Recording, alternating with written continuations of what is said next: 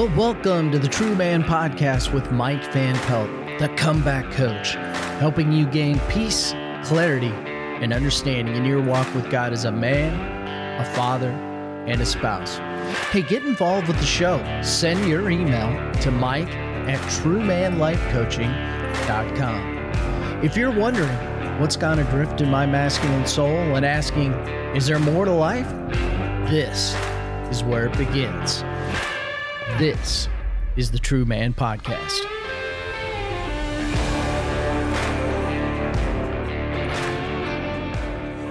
Well, welcome to the True Man Podcast with Mike Van Pelt. This is an invitation to radical reconstruction of a man's masculine heart and soul, and a place of safe community where we dare to ask questions deep-seated inside a man and explore ways to help you become a better man, a better dad, and a better spouse. Well, thanks again for joining me on the podcast. I know you have many options to choose from in the podcast world, and I feel blessed and privileged that you make the time to listen to the True Man Podcast. Well, today I have an inspirational turnaround story for you when I talk with Travis Sackett.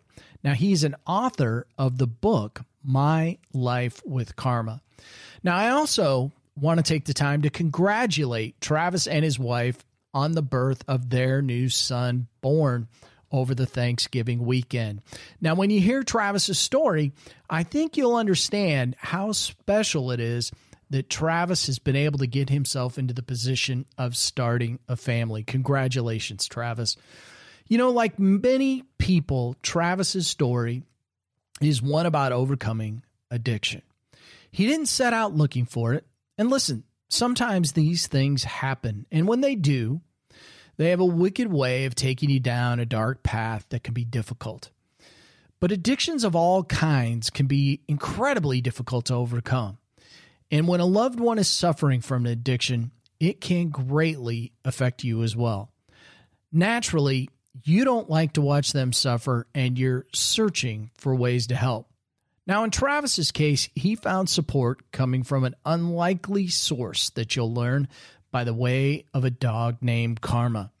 In many respects, hearing Travis's story is difficult because it becomes dark. On the other hand, the relationship with Karma is heartwarming and I think speaks to how we need love and community when dark times come upon us. With that, let's get into my conversation with Travis Sackett, and I'll see you after the interview. You know, the older I get, the greater appreciation I have for someone trying to overcome the odds. You know, many of us go through stuff in our lives, and although we know things are spinning out of control, we can't always stop things and, from going sideways without some help or some kind of motivation. Such is the story of today's guest, a gentleman that I was recently introduced to and had the pleasure of reading his life story in his book.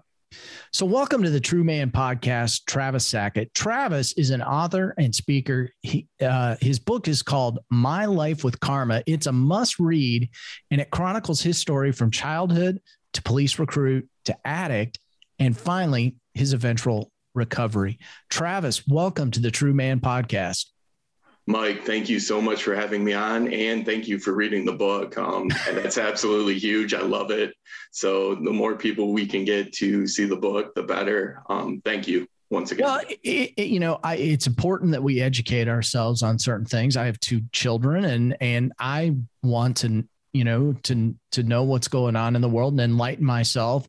And there's nobody better to learn from than somebody who's been through the war. So, and let's talk about that.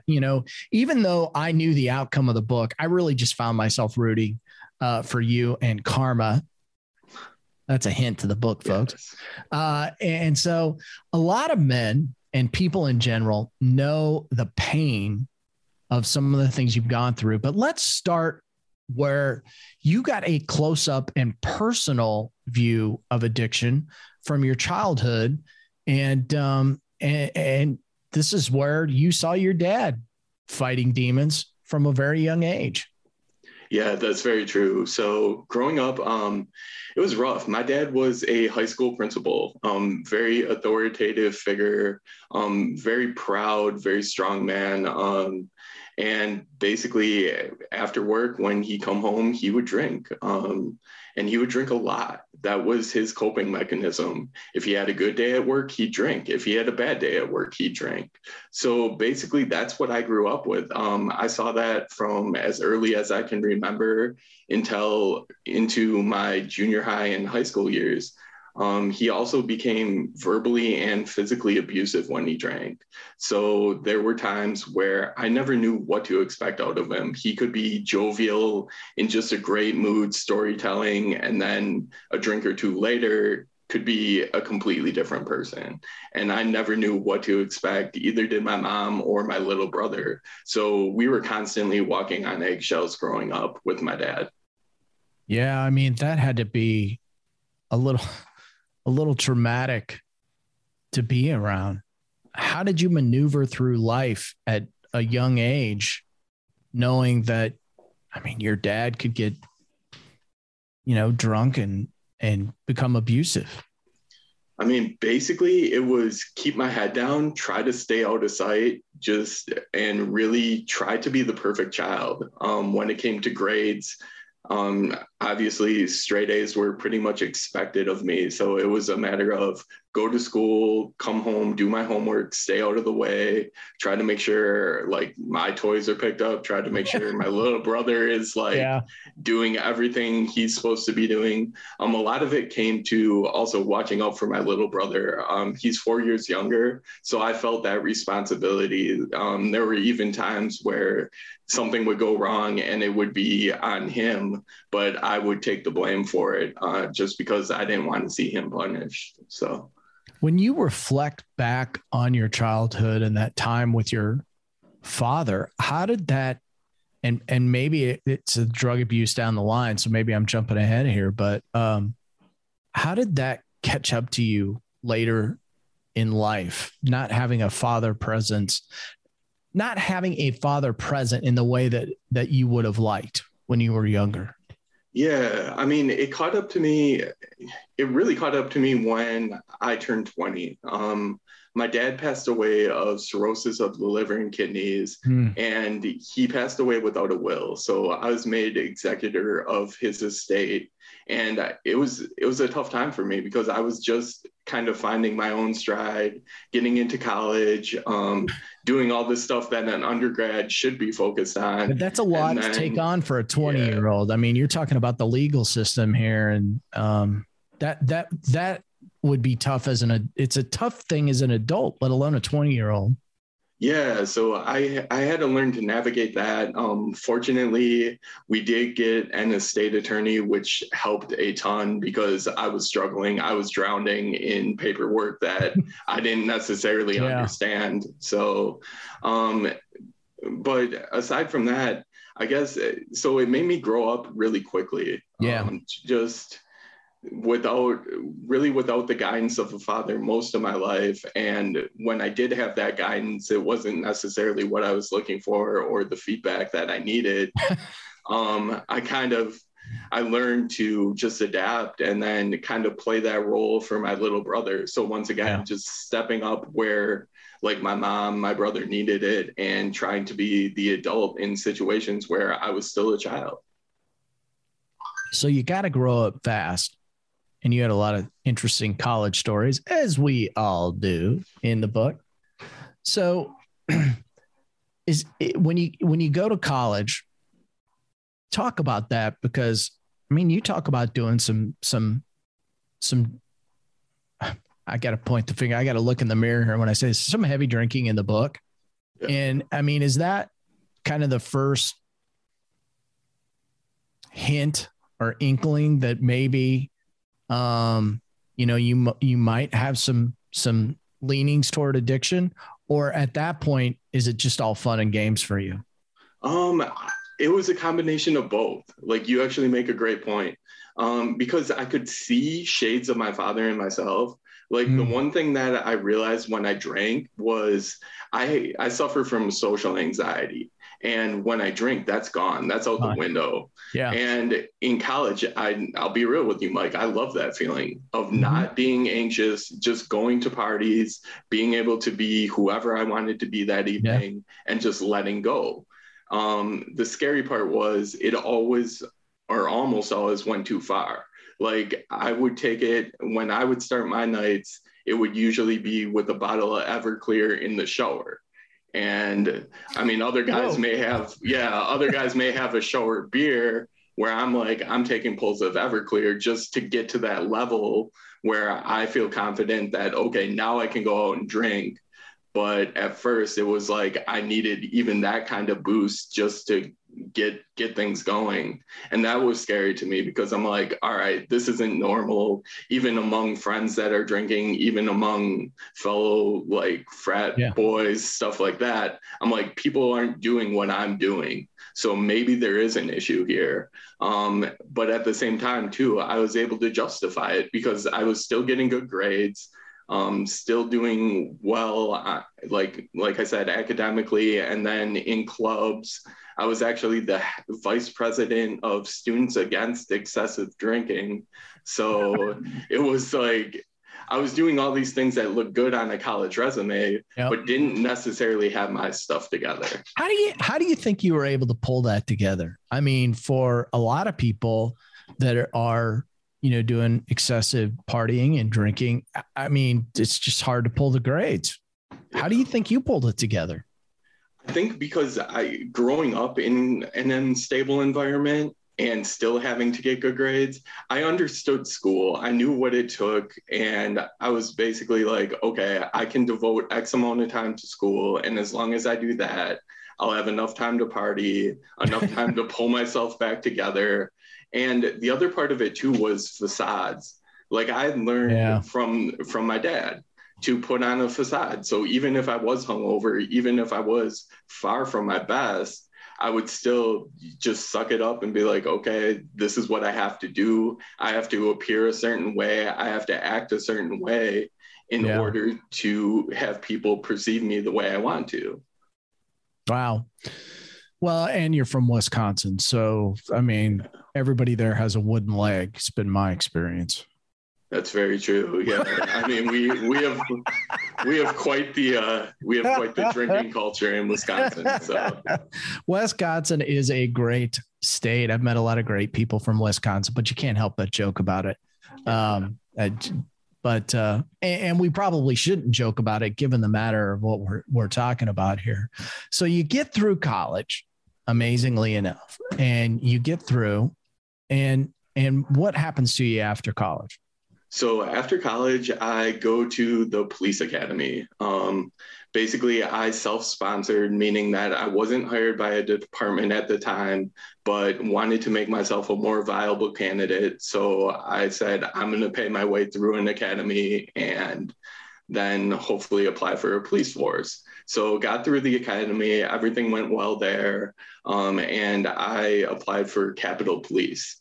And the Capitol Police were responsible for the protection of the governor of Wisconsin, along with state-owned properties, primarily in Madison.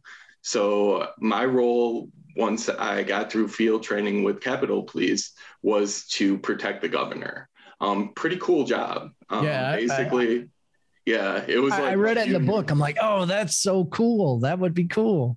Yeah. It was like a junior level of Secret Service is kind of the way I put it, because I still got to meet all the foreign dignitaries that would come visit, stayed in the executive residence overnight and provided nighttime protection.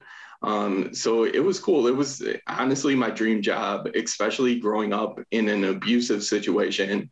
I wanted to protect other people. That was really my whole goal of getting into law enforcement. And I figured who better than to protect the governor and his family? Like, why not? This is great. So I enjoyed most of my time with the Capitol Police. Well, there's only a couple of levels above that. So, I mean, you get above the governor, you're really into something. But I thought that was pretty interesting. And quite honestly, I'm an avid follower of things. And it was interesting to, as you progress here, that you spent some time in the Capitol where there was some upheaval going on in Madison. I thought that was an interesting story for me personally. Oh, for sure. So you're alluding to the protests that we had. Yeah. Basically, our governor at the time, Governor Walker, was trying to do away with unions. And that brought up all sorts of upheaval in the state, everywhere from teachers' unions, truckers, even people in law enforcement and fire were protesting. So I had the pleasure of working the protests. And he's saying pleasure sarcastically. Yeah, exactly. It's funny because at the time, when the protests started, I went from Capitol Police to University of Wisconsin Police, and I was one of 4 security supervisors for the entire campus.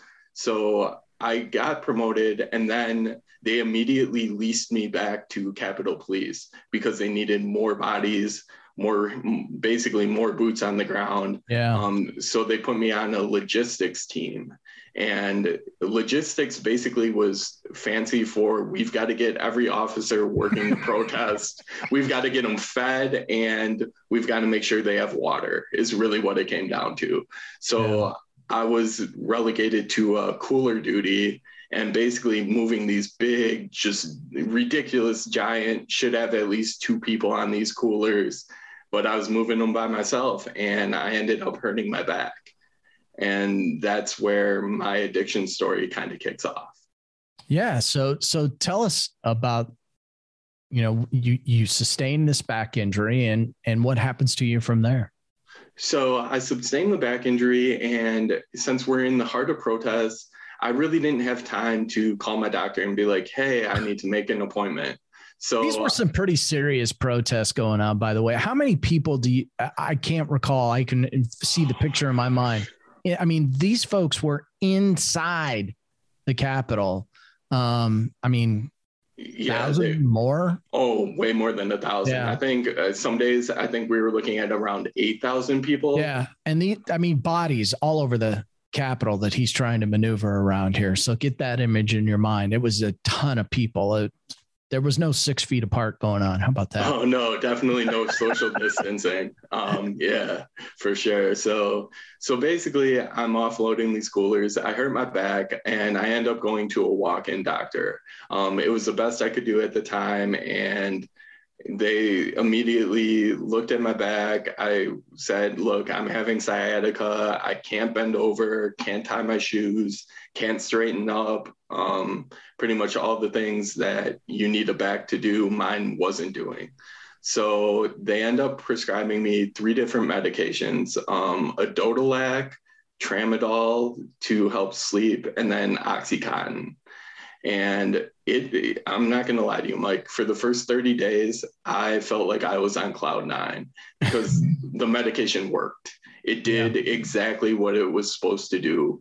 I was also really big into powerlifting at the time and had qualified for Worlds in Las Vegas. So I was still in the gym, and I was still lifting about 80% of my max weights before the injury. So I was like, okay, in my mind, I was still going to Worlds. I was still going to go participate, even injured, and try to make a showing of it.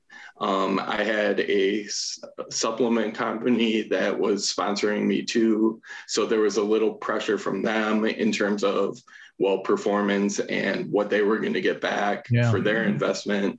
So it was a tough time. Yeah. And I just want to point out here that sadly enough, you have an injury, sciatica, which is no fun. But the point is, you could almost gloss right over this story, but the drugs they gave you, boom, like that, your life is completely changed from an injury and medications that they put you on. And by the way, that doesn't fix the injury. So, and I don't want to gloss over that because it's so simple, and that's how some of these addictions start. And then, so I just kind of wanted to stop and point that out, and then things progress, unfortunately, from there. Yeah, it eventually, like what it started with was clock watching, is what I call it, where I was constantly fixated on when I could take my next dose. The dosages of the OxyContin after about 30 days weren't lasting nearly as long as they initially did, where at first I was getting 3 to 4 good hours out of a pill. It was reduced to about 1 to 2 hours. So the next thing you know, I get re-upped on my scripts. They actually gave me 60 days, I believe 60 or 90 days. I'm not sure exactly which one it was, but that's when I started to have addiction problems. Like aside from the clock watching, I was taking my dosage way too quickly, blowing through the medication, and it was all to function. It was all so that I could basically go to work, be fit for duty, perform my job, and then come home, try to basically get through a night with as little pain as possible, and try to get some sleep, and then just repeat the cycle over and over again. And I was just locked in this cycle of use and more use and then more use, just to try to get some function out of my body. I'm just shaking my head because I just can't even imagine a drug having that much control. Yeah. You know? Yeah, it made me a passenger in my own life, is really what happened. Because I was so committed to the drug from a physical standpoint, and then psychologically it started to take a toll as well. So then I started to tell myself, look, I can't do certain things without this drug. Like I can't be fit for duty. I can't perform my job. And I started to believe that narrative. So then that gave the drug even more power. So, yeah. So, like all stories, this one has to culminate at some point in getting caught, because you can't be high on a drug and not get to a point where you get caught. So talk a little bit about that situation. Yeah. So eventually what happened was I ended up getting cut off from my doctor. They said, look, you're either going to have surgery, or we're going to have to go some route. Like, we can't just keep feeding you this medication. Mm-hmm. So I went from having basically not an unlimited supply, but as much as I needed, to having nothing at all. That at that point in time, I decided to start working with a drug dealer. So it was a guy from the gym that I knew, that I lifted with occasionally, and I knew he was able to get steroids. So I just blatantly asked him, I'm like, can you do anything with pain medication? And he told me right away, yeah, I can. I'll be able to get you something vet grade out of Canada. And the only problem is you have to buy in bulk, which to me was not a problem because I needed it. So I was like, okay, no worries. So the next thing you know, I have a $600 a week pill problem and I had a mortgage, a wife, she had a horse. So we had all sorts of money going out and not nearly enough coming in on a police officer's salary.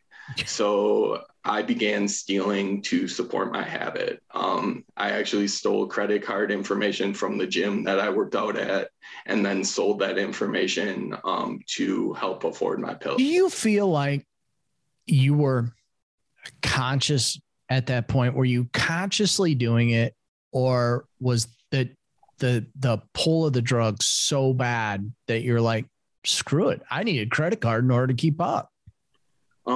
It was basically a screw type situation. Like I got to the point where the only thing that I cared about was that drug, and just maintaining the crash course that I was on. Like I didn't see any other way. Like to me, I didn't see recovery. I didn't see a chance of, okay, going somewhere and getting clean. I honestly thought, okay, I'm going to be stuck with this drug for as long as it will carry me. And then I didn't know what was going to happen after that. And like you said, you can only operate that long for so long before you get caught. And that's eventually what happened with me. One day I went into work at UWPD and was called directly into my lieutenant's office before my shift even started. So right away, it was an oh shit moment for me. I knew, all right, either this is going to be about my work performance because I knew that had been poor, or something worse. And when I got in his office, there were 3 members of Madison Police Department, a detective, and 2 plainclothes officers. And they dropped a file about 2 inches thick on the desk and just said, look, we know what you've been doing. We know about the credit cards.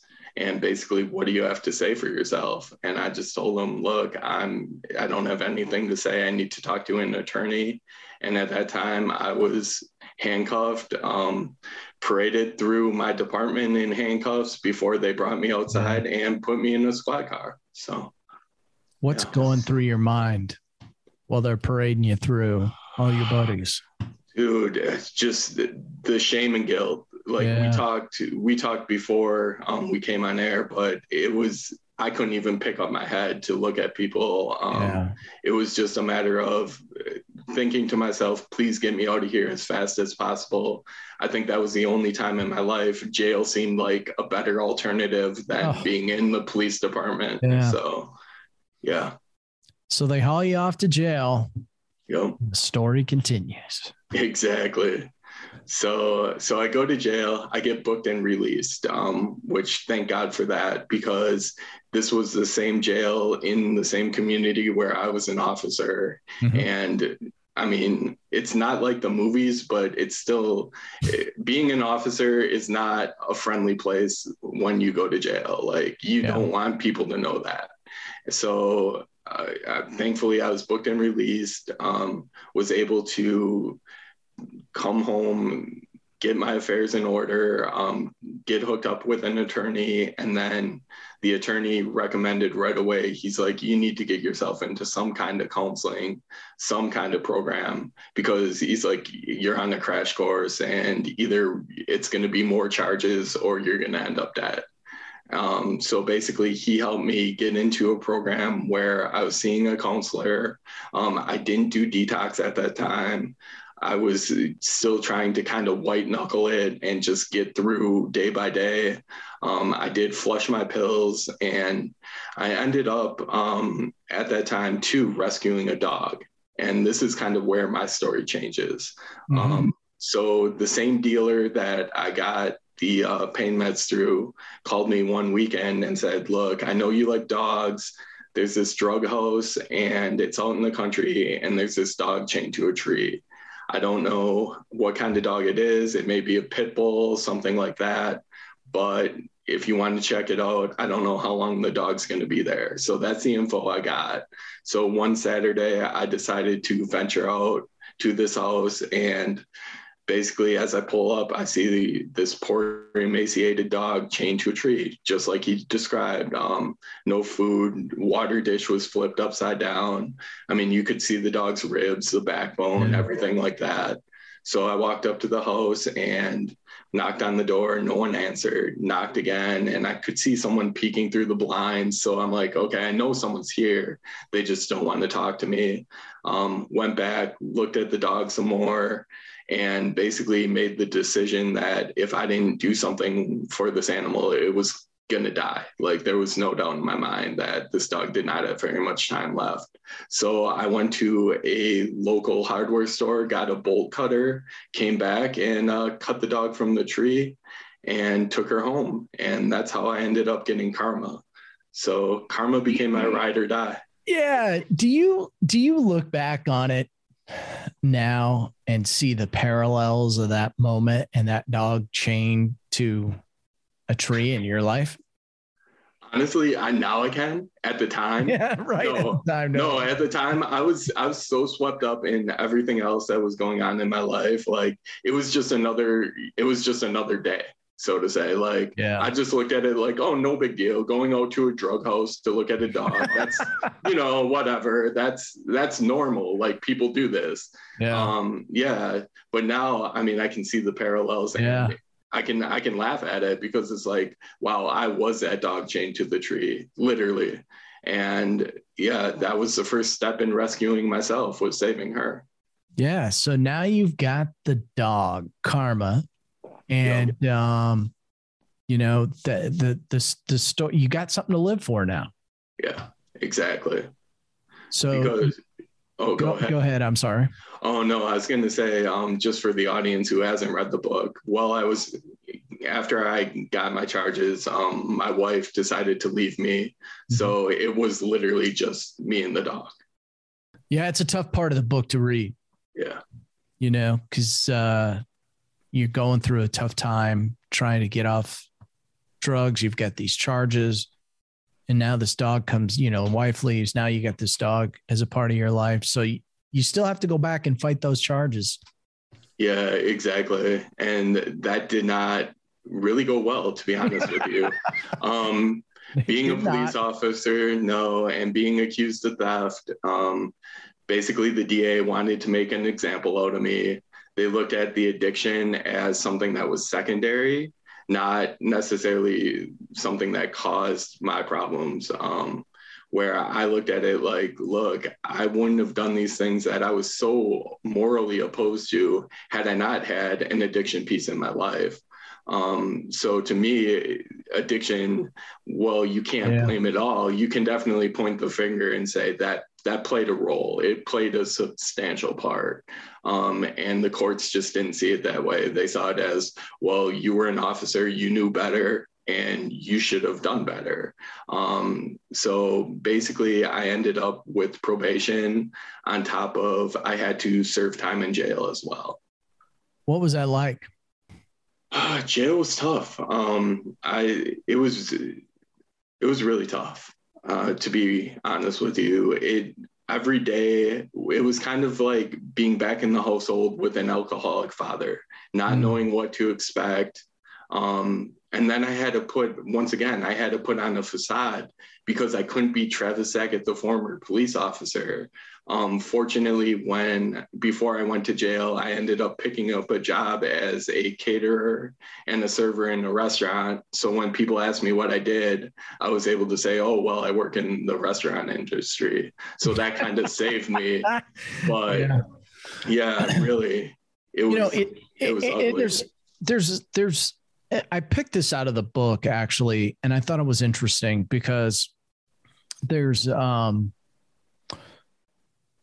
so much truth around this, not just for people that are addicted, quite honestly, but for everyday people. And this was on page 101 of the book. And you said, I faked everything and did so with an aptitude that had placed me in contention to win an Academy Award. And I read that and I thought, wow, you know, so many of us go through life wearing a mask or posing or trying to be something we're not. You talked about this just from the drinking aspect. And, you know, I can relate to that. You know, when I was in college, you know, being able to drink, I mean, you could be whoever you wanted to be. And, but being able to fake everything, I just read that and I was like, wow. That is just so heavy. Yeah. And it took a toll is the thing that, So I say that, but in the same sense too, trying to constantly be something else and going against your own nature, going against maybe who you want to be just to fulfill a role is wearing, and it wore on me. It wore heavy on me. I still carry that with me today. To some degree, because the shame and guilt associated with what I did while I was in active addiction. And then too, the number of relationships that I just destroyed, straight up just tore apart because I wasn't able to be honest with myself. So I definitely wasn't honest with other people. Yeah. Well, it would be impossible to be. Yeah, exactly. Yeah. So we'll speed this up a little bit. So you get out of jail the first time. Yep. And I guess we could take off from there. Yeah. So basically out of jail the first time, did some good things, got myself into grad school, started working toward my master's in community counseling, and got a year sober too. But once again, I did it, like I said, I did it white knuckling it. I wasn't all in. I never, at that point in time, never went to detox, never kind of went through the steps, never found a mentor. I mean, I went to meetings, but I was always kind of there because in my mind, I'm like, well, this is where I should be. So I would go, but I wasn't necessarily listening. I wasn't taking away what I needed to. So one night, and I should preface this by saying I'd been up for about 2 days straight. I was struggling with some mental health stuff that hadn't been diagnosed yet. And one night I decided that, well, I can go out and drink. As long as I don't use or come across my drug of choice, I can go drink and I'll be fine. So I went out at around midnight. Right away, started ordering Long Islands and just got inebriated, absolutely hammered. Had anywhere from, I think, 6 to 8 in about a 2-hour time period. And then it was last call, and I decided, well, my house was only about a mile away from the bar. I'm like, I can drive home. On my drive home, I over accelerated on my last turn, crashed my car into a curb, and ended up messing up something in the front end. So here I am, just absolutely wasted, not thinking clearly, and like, well, I can walk home. It's not that far, but I'm like, first I need to go to the bathroom and I'm going to be sick.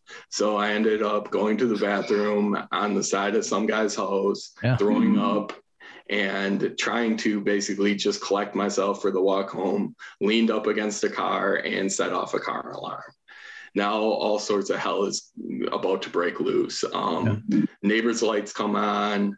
This guy comes outside with a flashlight. He's screaming. I think he thought I was a kid because he yelled, like, if I catch you, I'm going to beat you, blah, blah, blah. Yeah. And at the time, my best thought was, okay, I can try to hide behind this other vehicle in an adjacent driveway. And it's hard to tell. I'm a big dude. I run like 220. I'm over 6 feet. So hiding is not a good option for me. So I try to hide. He sees me. I open the car door, get in the car, lock the door. And by that time, he's all the way over to the car door. He's banging against the window with a flashlight, telling me to get the F out of the vehicle, etc. And I'm just like trying to drunkenly explain to him, hey, man, I'm your neighbor. I'm just trying to get home. Well, he seemed to calm down a bit. So I went to get out of the car. And when I did, according to the police report, they said I lunged at him. I believe to this day, I just took a drunken stumble. Yeah. And at that point in time, he proceeded to beat me with the Maglite flashlight. I fractured my skull in 3 places, had a traumatic brain injury, and actually had air get into my brain cavity. So I was knocked out, no idea how long. And the next thing I knew, I was in the back of an ambulance headed to the first hospital. Once I got there, they said my injuries were too severe. They couldn't treat me. So I had to take another emergency short drive, fortunately, to the UW hospital, where they promptly said, okay, you've had a severe brain injury, and you're going to need to go into surgery to get the air out of your brain cavity and to repair your skull. So that was my next 24 hours was 2 surgeries. The whole left side of my face is all titanium. It's basically held together by like 3 plates. And they put me back together. I thank God for UW Health and the doctors there. They did the best job they could. And basically, I thought I was going to spend about the next week in the hospital recovering. But after a day and a half, the police came and got me because I was on probation for the thefts, and I had violated my probation. So I went from jail, I mean, I went from having the traumatic brain injury to recovering in the hospital to jail within a day and a half. And when I got to jail, they said I wasn't fit for general population. So I went to solitary confinement. So that's where I spent the next 7 days recovering from the traumatic brain injury. And that was my rock bottom. That's when I decided I had to make major changes in my life, or basically I was going to end up dead. It was hard to read. It was actually harder to hear you say it, I got to tell you.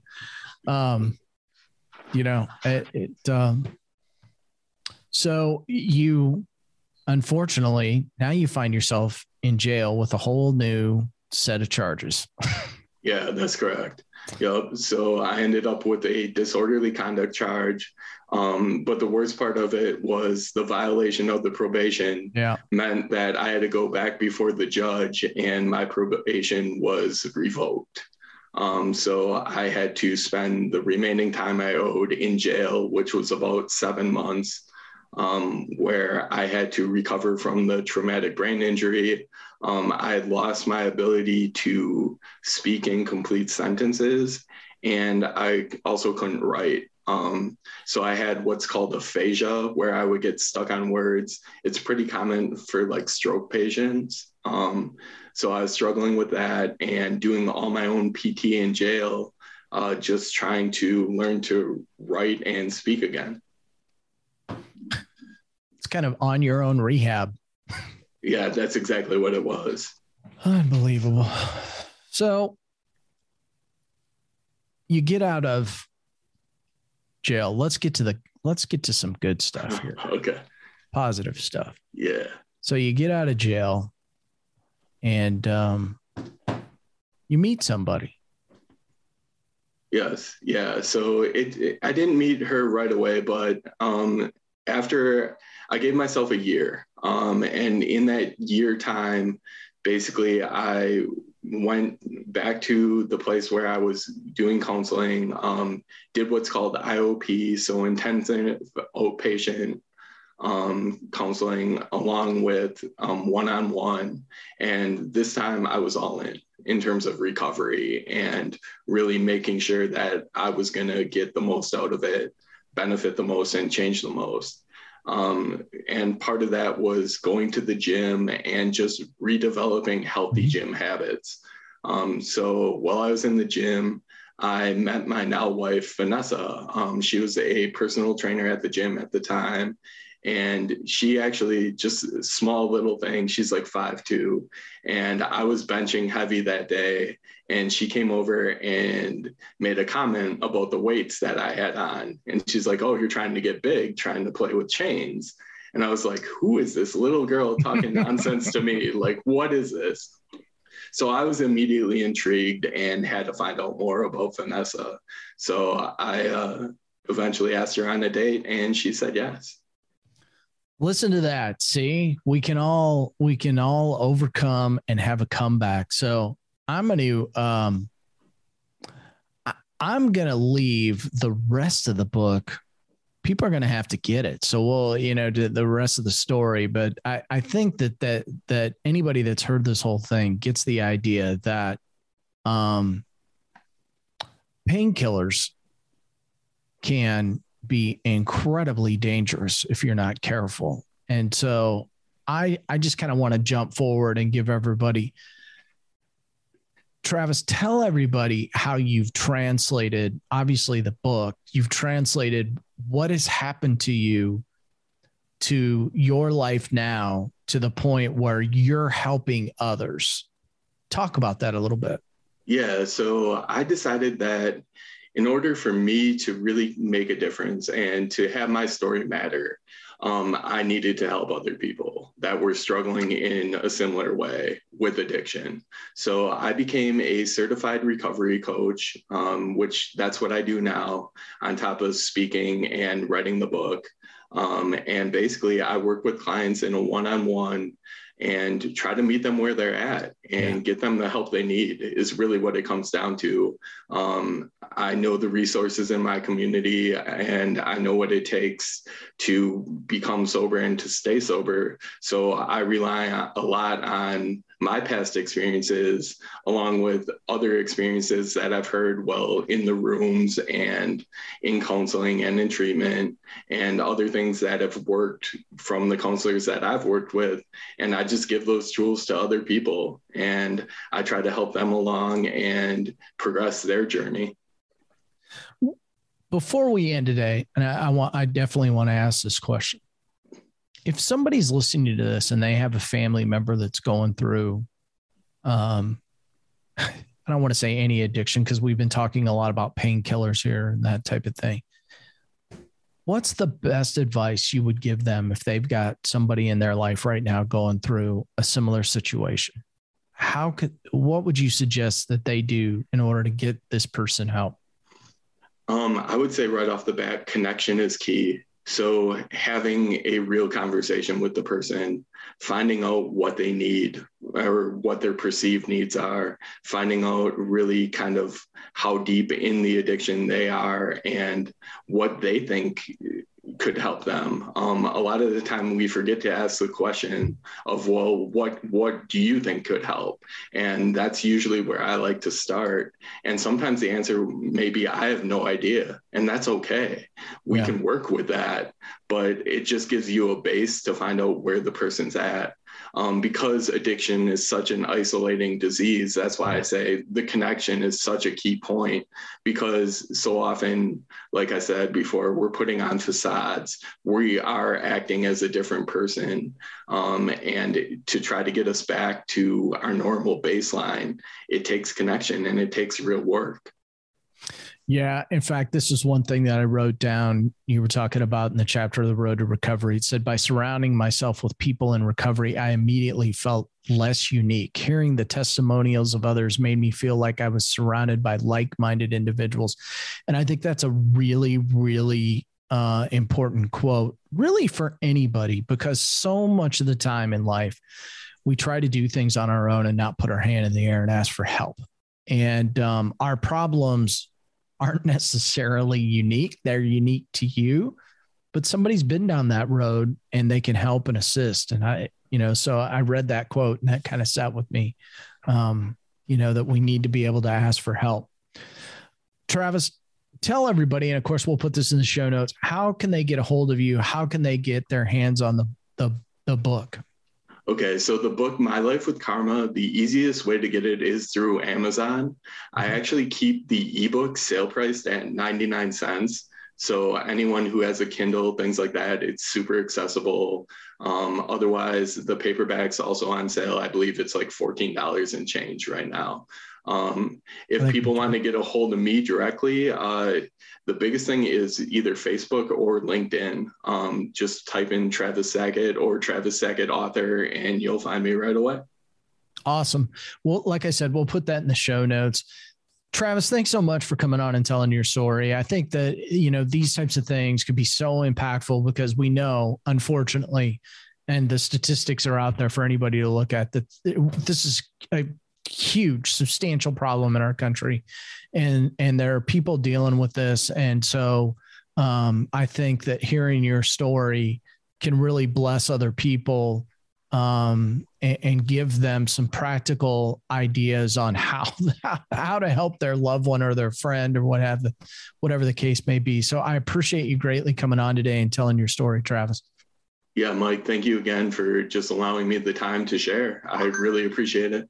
Absolutely. So grateful to have you on here, and it's so wonderful to know that you're doing well and doing good things for people. So thanks again. Excellent. Thank you again, Mike.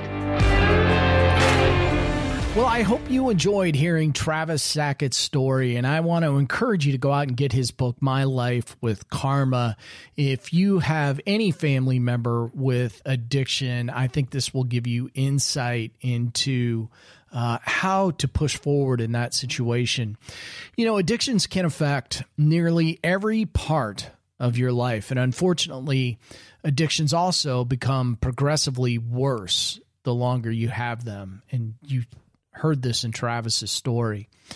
You know, some of the most common addictions include addictions to alcohol, drugs, food, tobacco, pornography, and gambling. And we've talked about some of those issues on previous podcasts. No matter what addiction you're dealing with, you're trapped. And that addiction will continue to control your life until you learn how to or ask for help on overcoming it. And even though there are many different kinds of addictions, they're similar in one respect in that they control you instead of the other way around. And when you're addicted to something, you may actually feel like a slave to that addiction, but you are the one who should be in control. Now, I don't want to minimize the challenge of addictions. As you heard from Travis, an addiction train can be terribly difficult to get off. But if you're suffering from an addiction, it's good to know that there are techniques that can enable you to safely and effectively overcome it. So I want to encourage you, if this is you and you have an addiction challenge, commit yourself to change.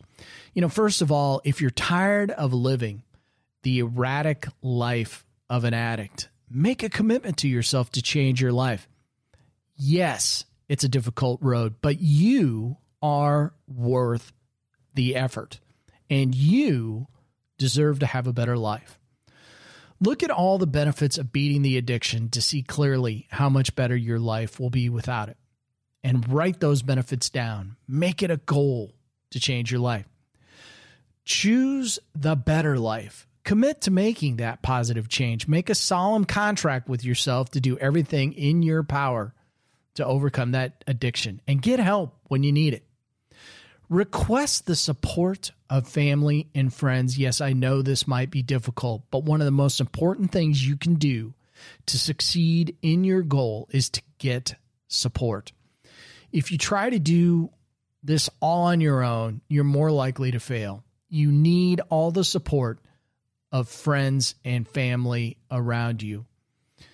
They can keep you accountable for your actions. They can guide you and give you the help you need. And they can provide you the emotional support that you have to have in place to bolster your resolve.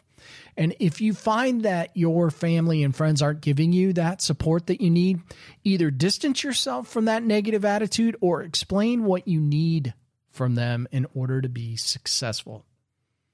You know, get involved in support groups if that works for you. Join a local support group. It can be helpful as well as, you know, especially if your friends and family don't fully understand the challenges you're facing.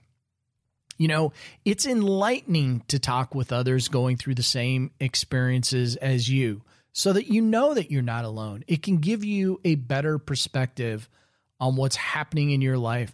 And it shows you that others can do it and care about you as well. So don't be afraid to speak up and tell your story, your struggles or fears to the group. You know, most support groups are going to require that their members maintain privacy so the participants will feel comfortable in sharing. And it's just important for you to know that there's a group of people around you that have gone through similar things like yourself. And get professional help if you need it. You know, seeking professional help is an excellent choice, and for some serious addictions, it may be the only way to recover. And listen, in certain cases, there's going to be medications that could be available to help with certain addictions. But in order to use them, you're going to have to, you know, talk with your doctor who will oversee a treatment as you progress.